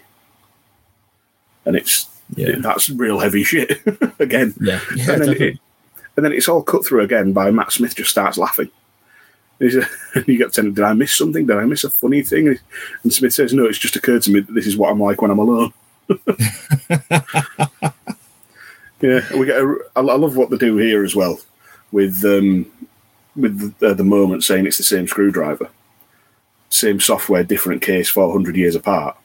So John Hurt sets the subroutine going, for dissolving the door, sets it as a permanent feature for the screwdriver, Tennant checks his sonic, it's still going. Matt Smith opens his up, calculation complete, they can dissolve the door. 400 years in 4 seconds. We may have our differences, which is odd in the circumstances, but I'll tell you what, boys, we are incredibly clever. And it's like they're patting each other on the back. And then Clara just walks in. It was unlocked. They just never bothered to check. Oh, it's fantastic. And that sort of thing there as well, where the sonic screwdrivers are so many hundred years apart, but it's the same item. And the same as like the letter from Princess Elizabeth that gets left and reopened in present time, and so on. There's a few moments in this episode that do this. The kind of passing of time that they're jumping back and forth in that timeline with items around them, phone calls, people, letters, and so on. And they can sort of manipulate that timeline that they're in with certain items. So, like you said, 400 years passing in 4 seconds. I get a massive kick out of that. I mean, time travel sort of stuff, I'm a proper nerdy geek for all that sort of stuff. And that kind of thing, I love. I love that sort of doing something at a certain time. So a letter arrives in 100 years later because you travelled in time and all this sort of stuff. I just think it's fantastic. Yeah, I absolutely love it. It's great. It's just really clever. It's really clever writing and manipulating of time. It's just brilliant. But back to the story, we get Elizabeth is back to reveal the evil Zygon plan. But we cut back and Osgood finds Kate Stewart in the Zygon with all the mess on her face that should be kept alive to keep the to keep the duplicate going and all that and all the rest of it. They realise the creatures have access to the Black Archive. But back to Liz. So there's a lot of hopping about, and it's it can get quite confusing. But they fit a lot into this one episode, don't they? Let's be honest. Oh yeah, huge amount. But Elizabeth's there basically saying that the Zygons lost their home in the early days of the Time War. So that's another layer of guilt to add to the Doctor, and they're looking for a new home. But Earth's not up to their standards of comfort or technology yet, so they're going to ride it out in the paintings, in the stasis cubes, essentially suspended animation. And I love this bit. The Doctor goes all in on the fake Elizabeth, saying about the hair's rubbish, the eyes are too close together, the teeth are wrong, the breath that could fell an ox, and all this, and the stupidity of revealing the plan. It turns out she's the real Elizabeth. Yeah. She killed the Zygon, and the Zygons never questioned that it wasn't their commander that survived. And she gives it's an arrogance that typifies their kind. And Clara says, "What Zygons?" She goes, "No, men." Yeah, it's great, isn't it? It's so, and she's got that it almost looks like a letter opener, but it's like a real sort of sharp, very thin knife, hasn't she? Sort of tucked in. Little dagger. Yeah, just brilliant stuff, man. Yeah, it's stuff like this is what it gives us another great sort of brush with history moment when she uses that I may have the body of a weak and feeble woman, but at the time so did the Zygon. I love it. Oh man, I just pop for anything like that. And they actually get the cut away to the marriage scene. So the 10th Doctor is now married Queen Elizabeth I and is technically the King of England. And there's a very prolonged, almost awkward kiss at the end of the ceremony. And John Hurt just sort of leads to Matt Smith and just goes, "Is there a lot of this in the future?" And Smith's just like, "It starts to happen, yeah."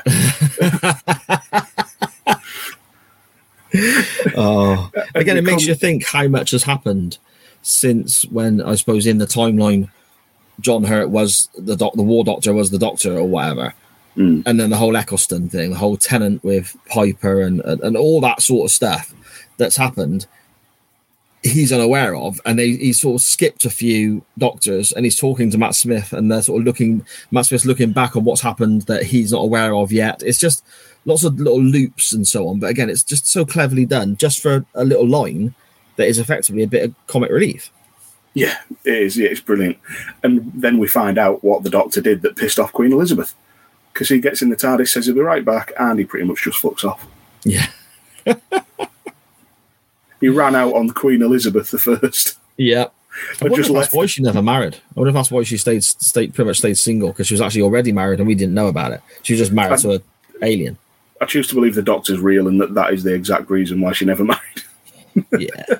I'm going to go along with that, mate. I'm going to go along with that. There's another brilliant crossover bit as well now, when they're all in the TARDIS, and it's Tennant's TARDIS, so it's all dark, and it's got the sort of the weird swirling support beams and all of that, and Smith calls it his grunge face. But we get like a weird sort of staticky glitch, and then we've got the round things from the original TARDIS. Because the round things, I love the round things. What are the round things? No idea. So I can answer a bit of that. There's a Colin Baker episode that I caught completely by chance, where he's trying to fix the TARDIS because he can't always control exactly where the TARDIS is going. And to do this, they turn, like, if you imagine the control room, they go out a door. As you're looking at it, they go out a door to sort of the top right of the control room. There's a little corridor, and there's more of the round things, as they refer to them as, that they're open. And there's just a shit ton of wires behind them. And he's working away on these wires, and things are shorting out and so on. And that's what those particular round things are. And they pop open just like a little cupboard. Oh, nice. That's obviously going to be different, for other occasions, and other round things will be containing other round things, I guess. They won't all be the same, I guess. But on that occasion, the two he had open were all little bits and bobs of motherboard, computer, and cables, and he was trying to fix the TARDIS. So. Oh, fair enough. That's cool. I like that. Yeah. But they're looking to get back to the Black Archive in the present day, but they can't because it's TARDIS proof. You've got the Zygon humans admiring the stuff in the Black Archive, saying they could conquer the Earth in a day with it. We get Kate, the real Kate Stewart, walks in and says, "We're not armed, you can relax." And then the Zygon looks and says, "We are armed, you may not." Kate says she's going to make herself comfy, and the Zygon says, "You don't mind if I do too," and basically morphs into Kate Stewart again. At which point I got all proud of myself because I finally thought to call that Zygon who turns into Kate Stewart the Duplicate. The Duplicate. That's good. That is good. I'm so happy with that. I'm having that. That's good. Yeah, so Kate and Duplicate sat opposite each other. There's a nuclear warhead under London that's designed as a fail-safe if the Black Archive falls into the wrong hands. It's voice activated so they can both start and stop the detonation. And, they're countermanding each other and all the rest of it. And turns out there's a hotline straight to the TARDIS. Space-time telegraph, a gift from the Doctor to the Brigadier. And the Doctor's there saying, "Please tell me you're not about to do something unbelievably stupid." Tennant chips in saying it's a decision you won't be able to live with. There's a great line. Say, we can't land the TARDIS. How can they do that? Alien technology plus human stupidity. Trust me, it's unbelievable. It's unbeatable. We missed the bit where where Matt Smith had compared the stasis cubes to cup of soup. So you put yourself in there, and over time you come out. Over time it comes out. It comes out ready. It's like cup of soup. Yeah. And John Hurt at some stage is like, "What's a cup of soup?" Yes, he says we don't need to land, and he suggests using the stasis cube to put them inside Gallifrey Falls. It's just like he looked at the stasis cube and says, "Cup of soup." What is cup of soup? And again, it's so simple, and there's no reason why the War Doctor would know what a cup of soup is, I guess. Yeah. Exactly. But it's so simple, but it's delivered so well, and the timing of it is so perfect. It just gets me, The word cup. He says the word cup of soup with such gravitas and meaning and dignity, and it's like, cup of soup. And it's like, I don't know what I'm talking about. What actually is? Oh, see, the company that makes cup of soups should have paid him to actually advertise cup of soups in that voice. Just that sound clip. Yeah. Exactly, just that, and just a picture of a cup of soup on the screen. That's all you need. Yeah, and we get another. There's so much good foreshadowing in this show. I said before that guy took a phone call and just cut away. But we find out what the phone call is. It's the Doctor from the future calling this guy in the past, telling him to put the painting in the Black Archive. Yeah. Which again is a great manipulation of time to advance the story and get people where they need to be. Again, it ticks so many boxes for me. I just love it. Yeah. I saw a little grin on your face when I started to mention it. Yeah. But again, amidst all this sort of fun and the bit of silliness with the cup of soups, we get another really dark bit where you've got Kate and Duplicate countermanding the countdown again. Mm-hmm. And they say we only have to agree to live, but we can only agree to die. Yeah. It's like, whew, Jesus, that's tense. Yeah. And it's almost like they're saying about the warhead going off and it's going to destroy London, effectively, killing many, many, many, many people, obviously. But Kate is trying to say that it's worth that sacrifice to protect the rest of the planet. Yeah. And it's that sort of, I suppose, layering again, because the Doctor, in theory, had to make that decision to sacrifice the Daleks and the Time Lords in the Time War to save everybody else in the universe, or however it was worded. It's almost like it sounds silly to say it's a scaled down version, because we're talking about a whole planet and a massive city, but it is a scaled down version of what the Doctor did with regards to the Time War and his decisions. Again, it's like just layer upon layer of throwbacks and crossovers and touches into other stories, I guess. Yeah, it is, and it's masterful in the way it's done. To have that sort of microcosm of what the Doctor had to do, just two people at a table. Before we get to that, though, the whole negotiation side of things, the three Doctors have the best entrance into anywhere ever by using their sonic screwdrivers to propel a Dalek out of a painting, and they just strut into the Black Archive. It's looking like some sort of just really cool intergalactic aging boy band. Yeah. As they walk in slow motion. But then Smith starts bollocking Kate Stewart, about, she's going to murder millions to save billions. And she asks him, how many times have you made that calculation? He says, once, it turned me into the man I am now. Not sure who that is anymore. And then Tennant chimes in saying, you tell yourself you're justified, but it's a lie. Because what I did that day was wrong. And Smith saying, because I got it wrong, I'm going to make you get it right. And there's this awesome bit where they both swing chairs around at the same time, both swing the feet up onto the desk. Oh, the mirroring, where they both... Oh, that, I wonder how many takes that took. Because it was perfect, wasn't it? Yeah, it was. I hope it wasn't even in the script for them to do that. I hope they just did it. Yeah. Yeah. But again, another callback that they'd put in about the memory wipes before. And both Doctors say the key to perfect negotiation, not knowing what side you're on. So for the next few hours, until we decide to let you out, no one in this room will be able to remember if they're human or Zygon. They set off the memory wipers, and boom. So they cancel the countdown with 5 seconds left. And it forces them to find common ground, doesn't it? It forces them to find a solution. And it's so simple, and such a simple message it's trying to convey, I guess. But it works on so many different levels. It's so clever at the same time. Yeah, it really is. And it plays out later on as well with Capaldi and the Zygon invasion and Zygon inversion two-parter. And it's something that he says in that one. Sort of comes out, it all ends, everything like that ends with people sitting around and talking. Yeah.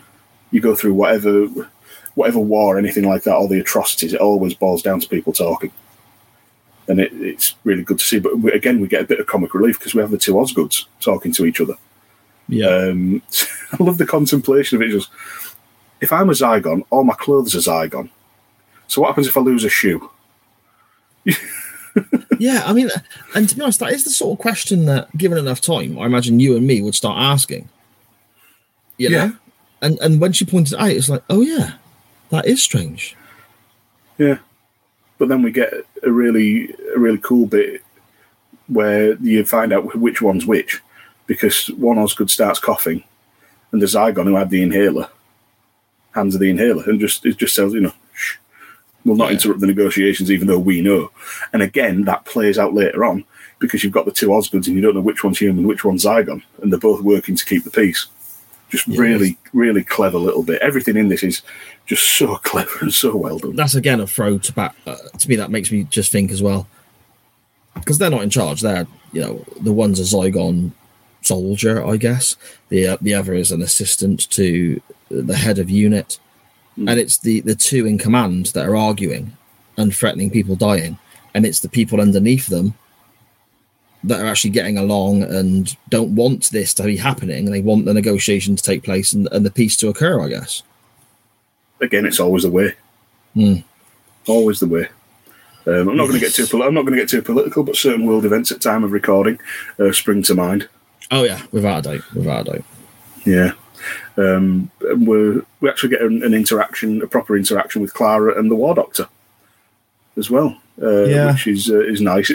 It's just odd hearing Clara say that, looking into his eyes, he looks so much younger. Yeah, but the War Doctor's just sort of marvelling at how the other doctors have managed the situation and the man he'll become, I guess, and just how good they are at what they do.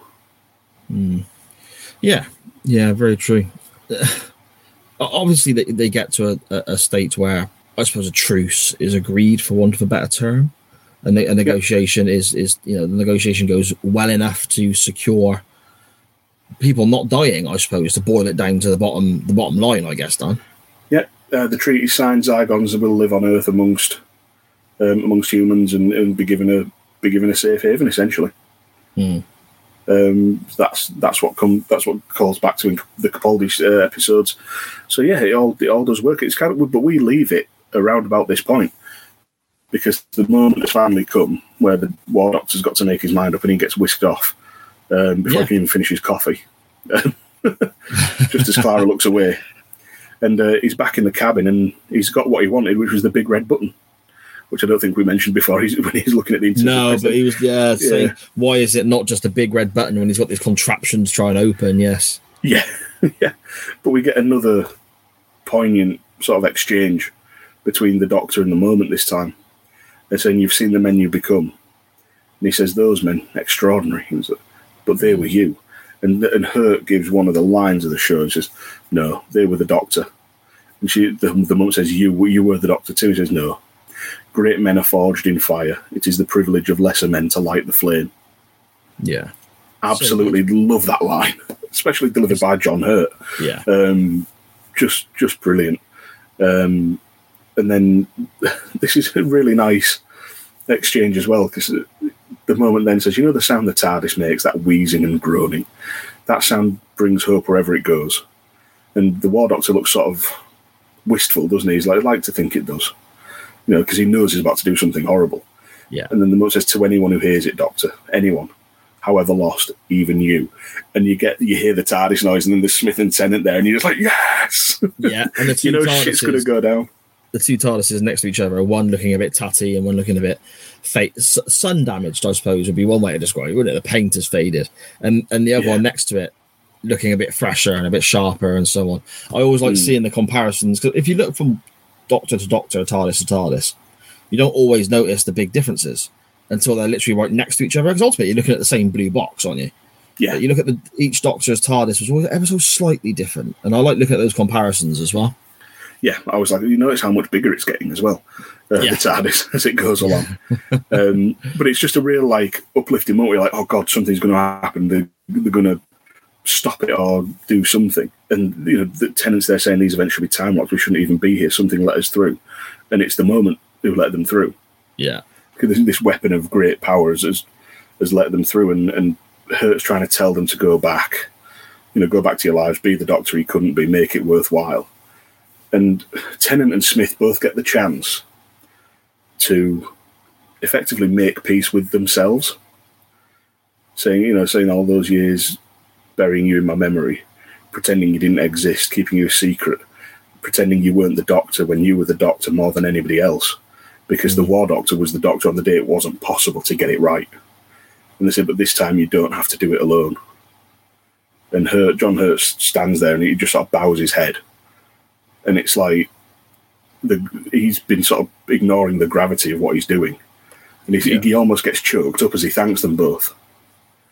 And I thought that was a really, really powerful moment. Because it's just, I think we've all been at points in our lives where we've gone through something, or something's happened, or we've had to do something that we didn't necessarily want to, or that was a really difficult situation, and it would have been so much easier if somebody was there to share the load, or to at least just to help you through, or at least understand. So maybe I'm thinking too deep into it. No, I don't think you are. It's just a really cool thing that the Doctor has been able to go back and effectively help himself at this point. Yeah, and the way John Hurt, for want of a better term, my limited vocabulary is going to fail me now, but I'm going to enter and dip my toe into sort of wrestling terms, I guess. The way John Hurt kind of sells that moment, it's very subtle. There's not a big dramatic kind of gesture. There's no huge level of over the top acting or anything like that. It's just changing his body shape, his body attitude, I guess, his body language makes such a difference from one moment to the next. Yeah, he sort of bows his head as if he's going to start crying, and that little choke in his voice, and he just says, and all he can say is thank you. Yeah, and it's fantastic. So simple again, but so powerful. Yeah, really is. And another powerful bit is the follow that up with saying what we do today is not out of fear or hatred. It is done because there is no other way, and it's done in the name of the many lives that we are failing to save. And you get a shot in that whole sentence, that whole spiel, and Clara's just stood there silently crying. Yeah, she's got an opinion on, as well, isn't it? Yeah, she's got an opinion on this, but she knows his past. She knows the Doctor's past, and she doesn't want to interfere until Matt Smith looks around and basically calls her out and says, what is it? And she says to me, you told me how you wiped out your own people. I just never pictured you doing it, meaning the Matt Smith version of the Doctor. And this is the point where the moment starts projecting images of Gallifrey dying and burning. And again, very, very powerful. Saying the kids running up, like images of children and their teddy bears on the floor, and again, I keep using the same term, but it's such a simple image. A child running scared, and it's dropped its teddy, but not going back for it, and so on. But especially, you've got your nieces, I've got my kids, and so on. You know how kids are attached to certain toys and all this sort of stuff. They have their favourites. It's such a powerful, striking image again, but yet so simple to get that emotion out of you. Yeah, it really is. And you get Clara again being sort of the voice of reason, or the voice of Matt Smith's conscience, where she's saying, look at the three of you.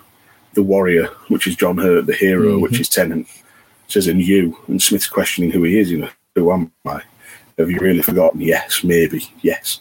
She says, we've got enough warriors, any idiot could be a hero. And Smith is completely lost at this point. He doesn't know what to do. And she says, you do what you always do. Do what you've always done. Be a doctor. And she says, you told me the name you chose was a promise. What was the promise? And makes the Doctor recount it. Never cruel or cowardly. Never give up. Never give in. And it's all that sort of very powerful, poignant, again, gravitas of the whole situation, and you can almost feel a weight almost descends on the scene at that point. The mood changes, definitely. Yeah, it brings the mood, darkens the mood so much, but it just makes the light bulb moment that comes up now all the brighter. Yeah, because this is the point. This is the Doctor's lowest moment. He's going to burn 2.47 billion children because allegedly there's no other way. But then the moment brings them back, and they all start getting the same idea. So Tennant's saying, we're going to change our personal history. And Smith's like, no, I'm suggesting something far worse. I've had 400 years to think about this, and I've changed my mind. So puts the big red button away. Hurt points out there's still a billion Daleks up there attacking. And Tennant says, but there's something they don't know. Smith says if they did, they'd call for reinforcement. Says, what don't they know? Says, this time there are three of us. Yeah. 3 Doctors against a billion Daleks. Yeah, and they all get the same idea at the same time. Basically, they're going to... sorry, before we get to that, there's a great moment where John Hurt saying she didn't just show me any old future, showed me the exact future I needed to see. Bad wolf girl, I could kiss you. And Billy Piper's just sat there and just like, yep, that's going to happen. And Tennant's just like, did you just say bad wolf? Yeah. And it just gets glossed over. Because basically what they're going to do is get the stasis cubes and try and freeze Gallifrey, and then the Daleks will get caught in their own crossfire and destroy themselves effectively.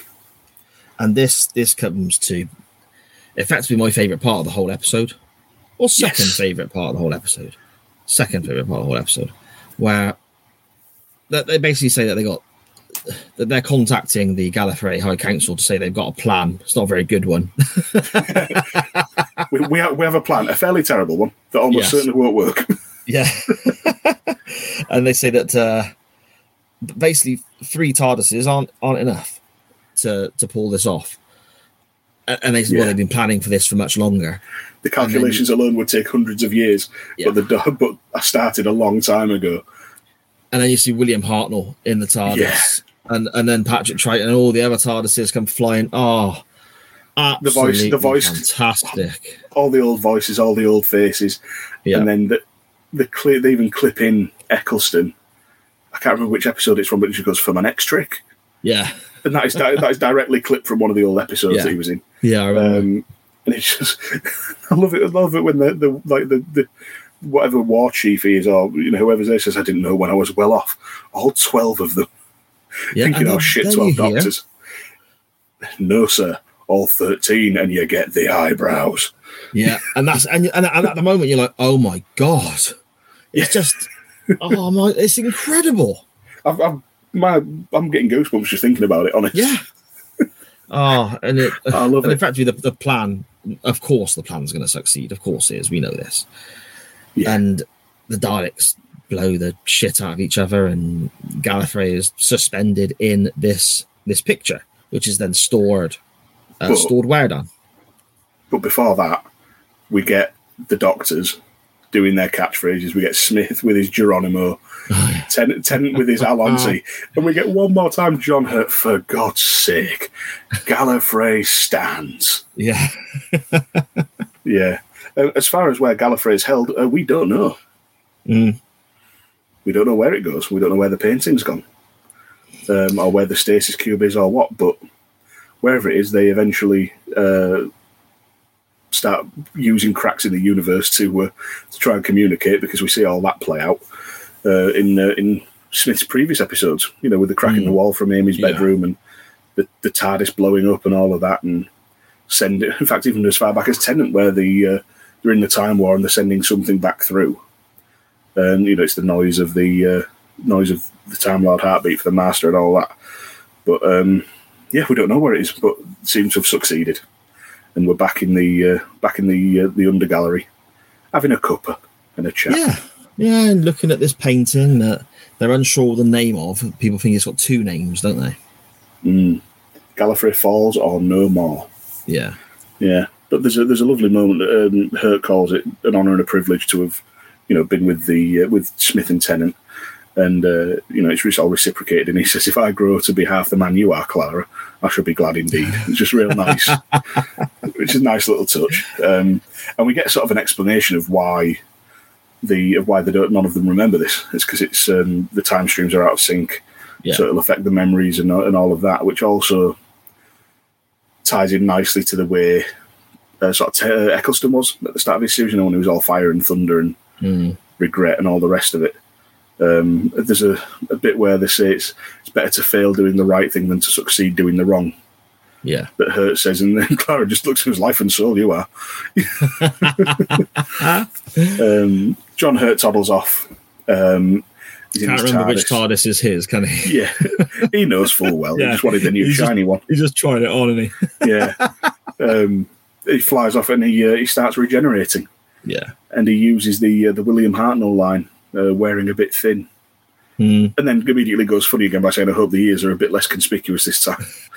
And as he starts regenerating, we get a brief hint of Eccleston's face. Right, yeah. And the jacket as well. I know he's not wearing the jacket, but I looked at he's regenerating, and it almost looks like he's wearing a version of the black leather jacket as he's regenerating. It does, yeah. Which was really nice. I love that. It's just a shame couldn't talk Eccleston back into coming back for it fully. Even just a scene would have been great. Real shame. He regrets it now, doesn't he? He said it like Comic-Cons and stuff. He regrets not doing that.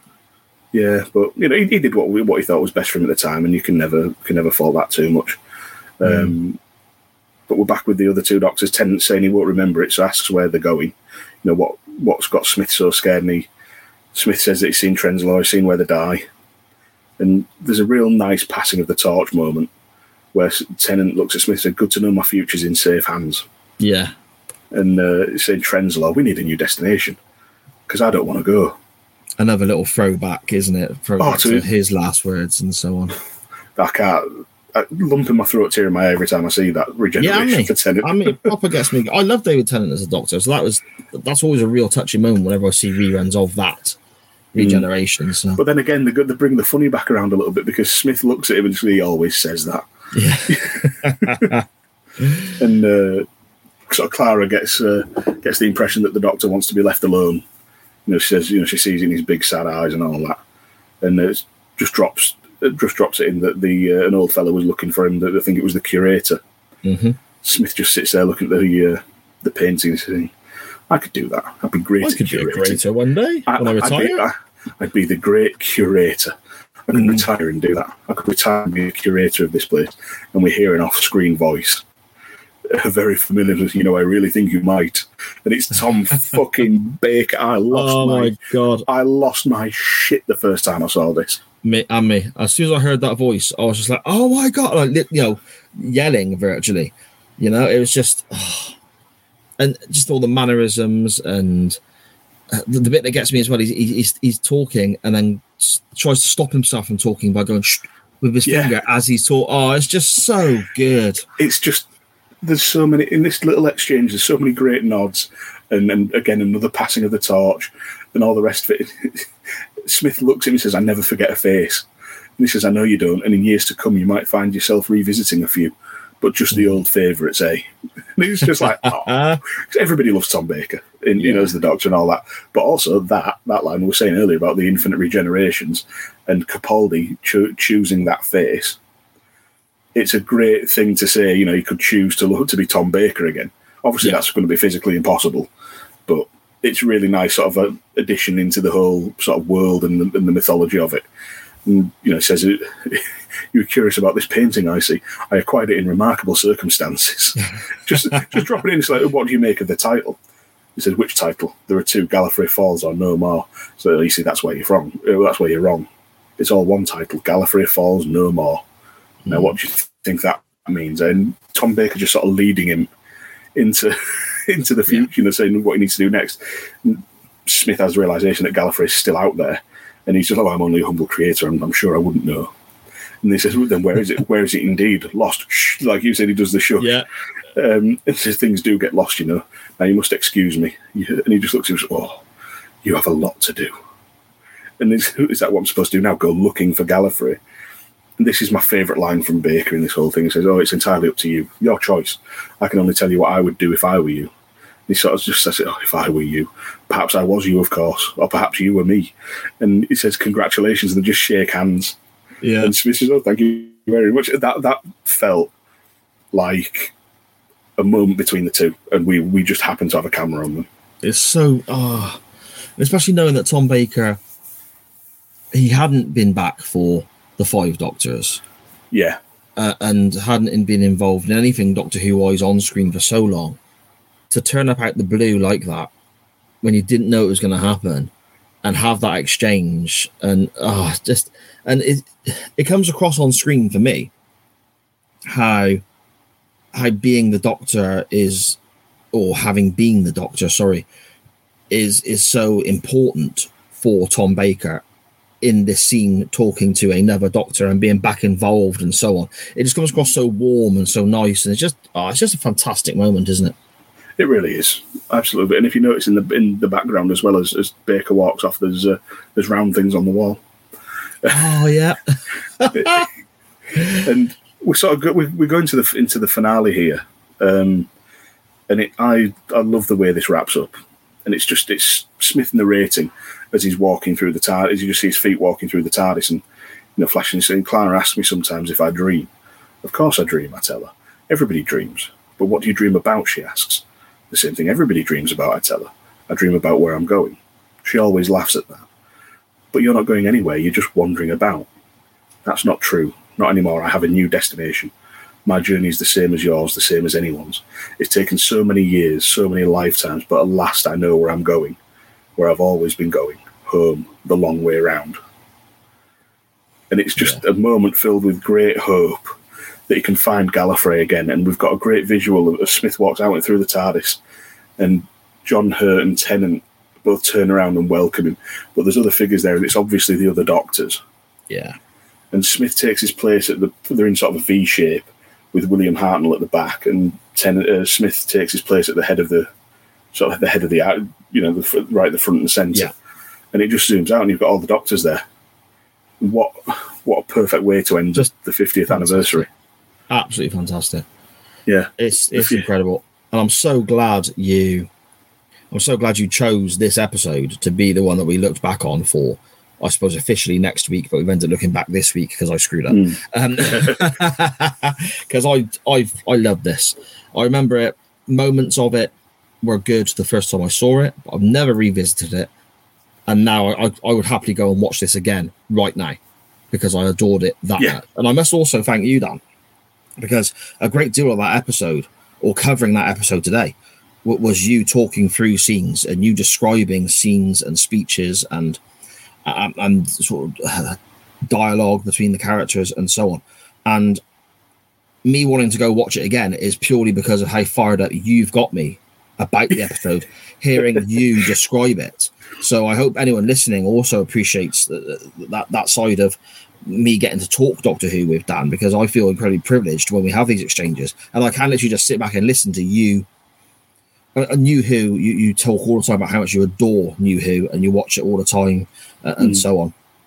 Hearing that passion come through, especially on today's episode of the Doctor Who pod, I feel incredibly lucky that I'm doing this project with you. So I want to thank you for that today and in general as well, mate. So, absolutely fantastic episode to watch back, and I really enjoyed covering it for our podcast today with you as well. Oh, mate, that means the absolute world. Thank you so much. And I'm same with you, though. I love listening to, particularly when we talk about Sylvester McCoy as well, and how much you loved his Doctor and all the rest of it. It really is just so much fun. I think that there's nothing better in life than when people talk about something that they're passionate about, and I'm so happy that it comes across, that it's coming through as we're talking now, and fingers crossed it's coming through to the listeners as well. But yeah, I'm really happy that you loved it. This is one of my very favourite episodes, as you can probably tell. It's just a lot of fun. Yeah, both doing the project and watching this episode. I'm really happy you enjoyed it, and for me, this is one of the best. I can never give anything a 10 out of 10, but this is like a 9.8. Yeah, this is right up there, isn't it? This is one of the best. I'm gonna put my neck on the line now. And I'm gonna say this is, if I had to pick my favourite Doctor Who stories of all time, including Classic Who, I'm putting this right out there. This may be in my top 4, if not top 4, top 3. It's right up there. I loved it that much. Yeah, same. And especially when you couple it with the time of the Doctor as well that follows on. That's what I watched straight after. Yeah, and I was getting confused about it earlier on. Yeah, it's not like it. No. But yeah, it's brilliant, and it's one that I go back to again and again. And in fact, it probably will be. It'll be in my definitely top 5. I think it's just usurped by the episodes that I'll be picking for my next 2 picks. Okay, be very interesting to know where we go next, but that won't be next week, because next week right here on the Doctor Who pod, next week it's also we're time travelers ourselves. Next week we will be covering what we should have been looking at this week, which is the Dalek Invasion of Earth, the William Hartnell story.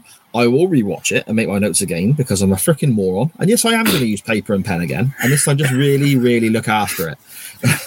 So tune in next week when we're discussing another modern Who story, because Cy dropped his notes in a fire or something. Yeah, pretty much. Before we depart, Dan, do you want to let everybody know whereabouts they can find you on the old interwebs and all the other content you are involved in, my friend?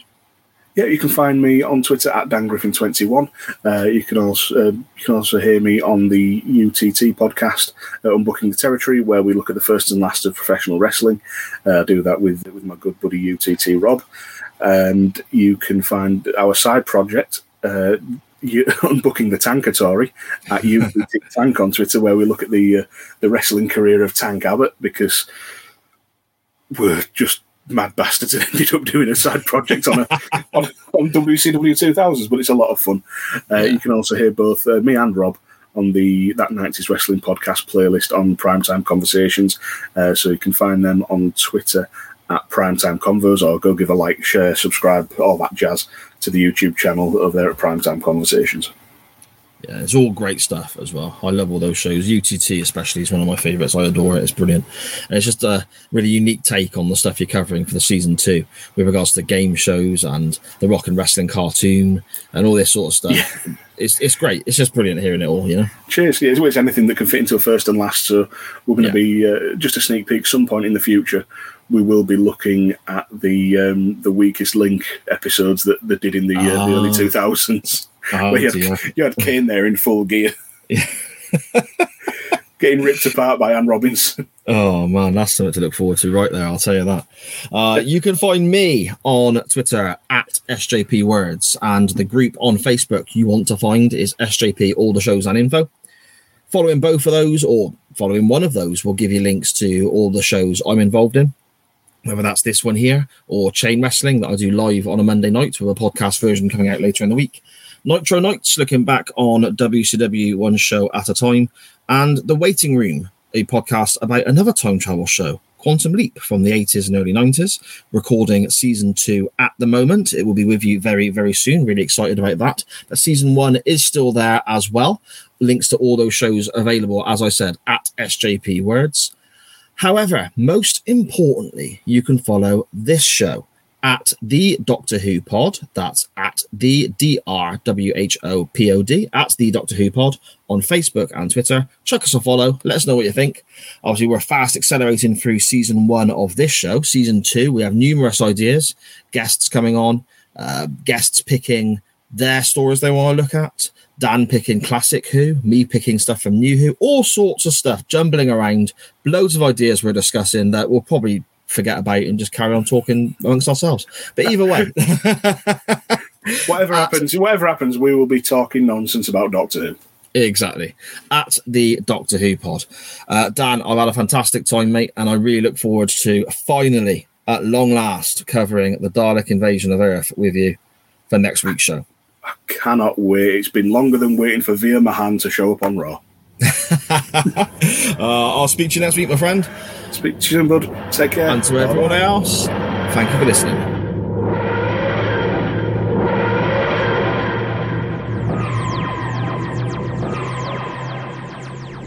Chances are always where you're going. Oh, I'll never say nothing. Anyway, good to know my future is in safe hands. Keep a tight hold on it, Clara. On it.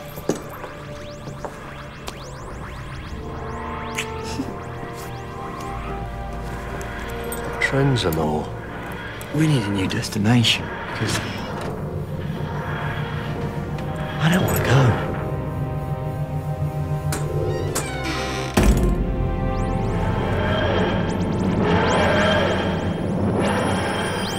He always says that.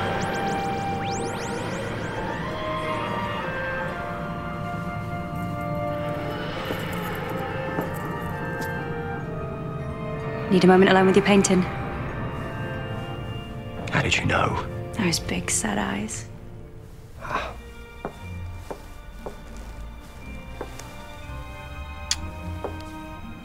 I always know. Oh, by the way, there was an old man looking for you. I think it was the curator.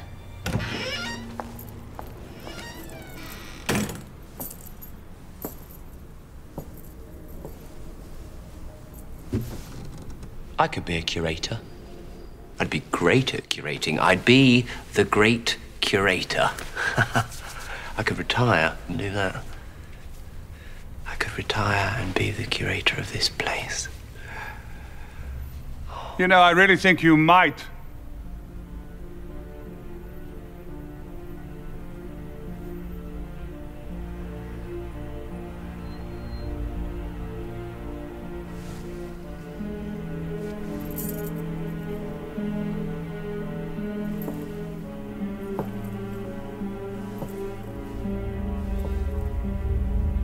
I never forget a face. I know you don't. And in years to come, you might find yourself revisiting a few, but just the old favorites, eh? You were curious about this painting, I think. I acquired it in remarkable circumstances. What do you make of the title? Well, which title there's two? No More. Or Gallifrey Falls. Oh, you see, that's where everybody's wrong. It's all one title. Gallifrey Falls No More. Now, what would you think that means, eh? The Gallifrey didn't fall. It worked. It's still out there. I'm only a humble curator. I'm sure I wouldn't doubt. Then where is it? Where is it indeed? Yes. Lost. Shh. Perhaps. Things do get lost, you know. Now you must excuse me. Oh, you have a lot to do. Do I? Is that what I'm supposed to do now? Go looking for Gallifrey? Well, it's entirely up to you.